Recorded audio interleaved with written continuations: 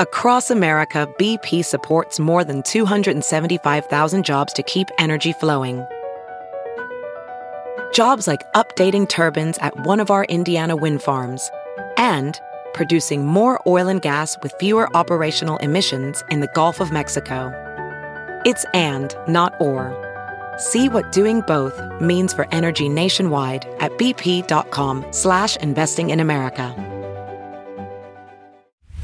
Welcome to the Daily Break. I'm Andrew Tallman. Here's what's happening today at Newsweek. In case you haven't noticed, tattoos have become far more common and prevalent today than they ever were, say, 50 years ago.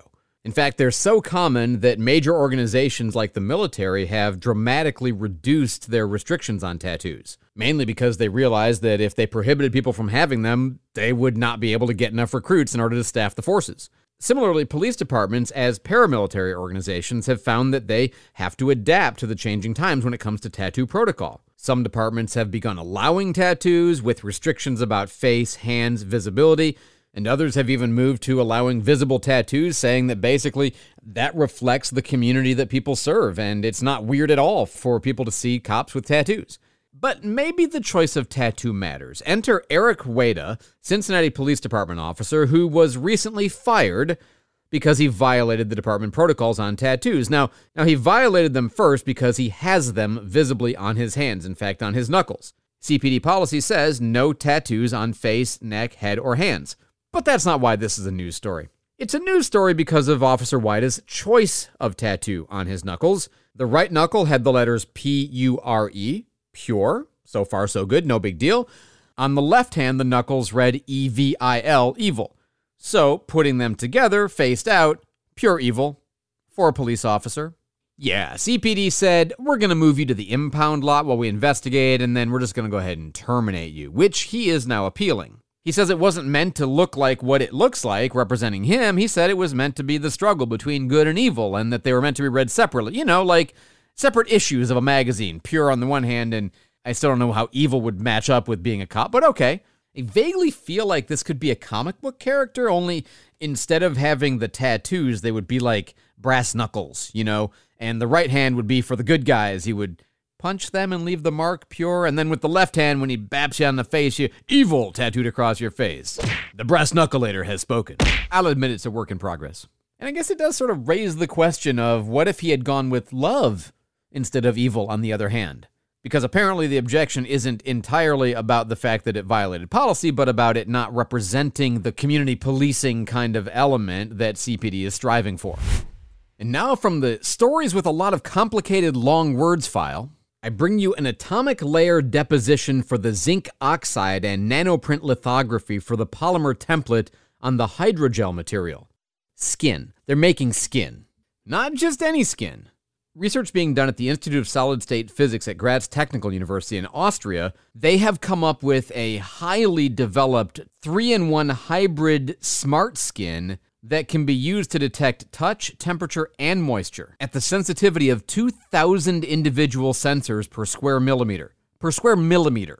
So this skin that could be used to go on the, let's say, outside of a robot, or could be used on a prosthetic that a human might wear, is a combination of materials. One is a smart polymer in the form of a hydrogel inside a shell of piezoelectric zinc oxide. The words don't matter too much except to the people making the stuff. That hydrogel absorbs water and can expand with changes in humidity and temperature, which then exerts pressure on the zinc oxide, which responds to this and sends an electrical signal. So what you wind up having is a wafer-thin material that reacts simultaneously to force, moisture, and temperature with extremely high spatial resolution, and then gives out corresponding electronic signals.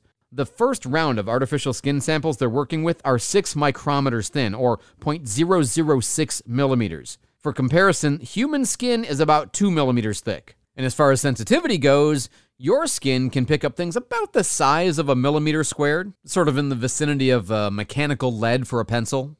The new smart skin that's already far thinner than your own skin can pick things up that are 1,000 times smaller, including, for example, microorganisms. So theoretically, some future nurse bot in the hospital with artificial skin might be able to, I don't know, finger swab a wound and detect whether it's been infected with a bacteria or not. And which kind? As far as the manufacturing capability, this is basically being done with the sorts of machines that already produce microchips, so it's not all that revolutionary. But with that level of sensitivity and variety of information that it could convey, I mean, we're talking like superhero suits as far as I'm concerned. Like Tony Stark would wear this. And I hate to be the guy who is consistently amazed by and also opposed to technology, certain technological developments. I'm just saying, we seem to be moving very quickly down the robots can be made to look just like people path, and I've seen how those movies go, and they're not good outcomes for us. My CPU is a neural net processor, a learning computer. No, thank you. Have you heard you can listen to your favorite news podcasts ad-free? Good news. With Amazon Music, you have access to the largest catalog of ad-free top podcasts included with your Prime membership.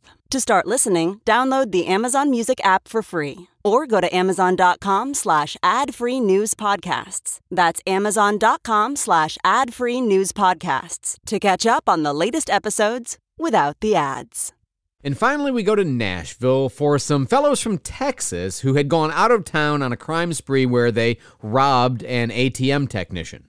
So 10:40 in the morning, 4 guys, Darius Dugas, Sashandre Dugas, Christopher Aloton, and Ladazian Riley, all in their late 20s, early 30s, allegedly left their hotel room and approached a man servicing an ATM and told him not to do anything stupid while they took all the money that he was overseeing. But then using cameras in the vicinity, the police were able to figure out that one of the getaway vehicles, a Hyundai Elantra, had been rented from Hertz.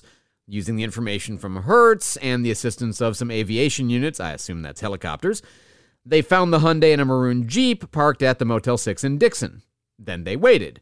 After a while, some cash was loaded into the Jeep, and one couple pulled away from the motel in the Jeep, and the other couple pulled away in the Hyundai, and the Dixon police moved in and arrested everybody. In and of itself, not all that interesting a story, except for a giant pile of money that they recovered. No amount given in the story, but my best guess would be at least in the tens of thousands of dollars category. But what makes this story so interesting is that apparently this is a side hustle for one of the defendants. 30-year-old Ladazian Riley is also a rap star. Well, a rap performer, let's say. He goes by the name 213 Jug God. I don't make these things up.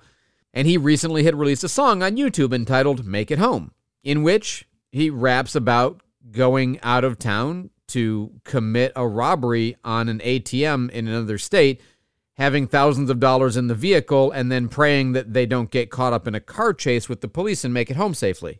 I mean, it just sounds to me like they had a plan, and they came up with a good way to memorize the plan, that they were going to create a rap so that they could all know exactly what they were supposed to do when they went out of town to rob the ATM, according to the song.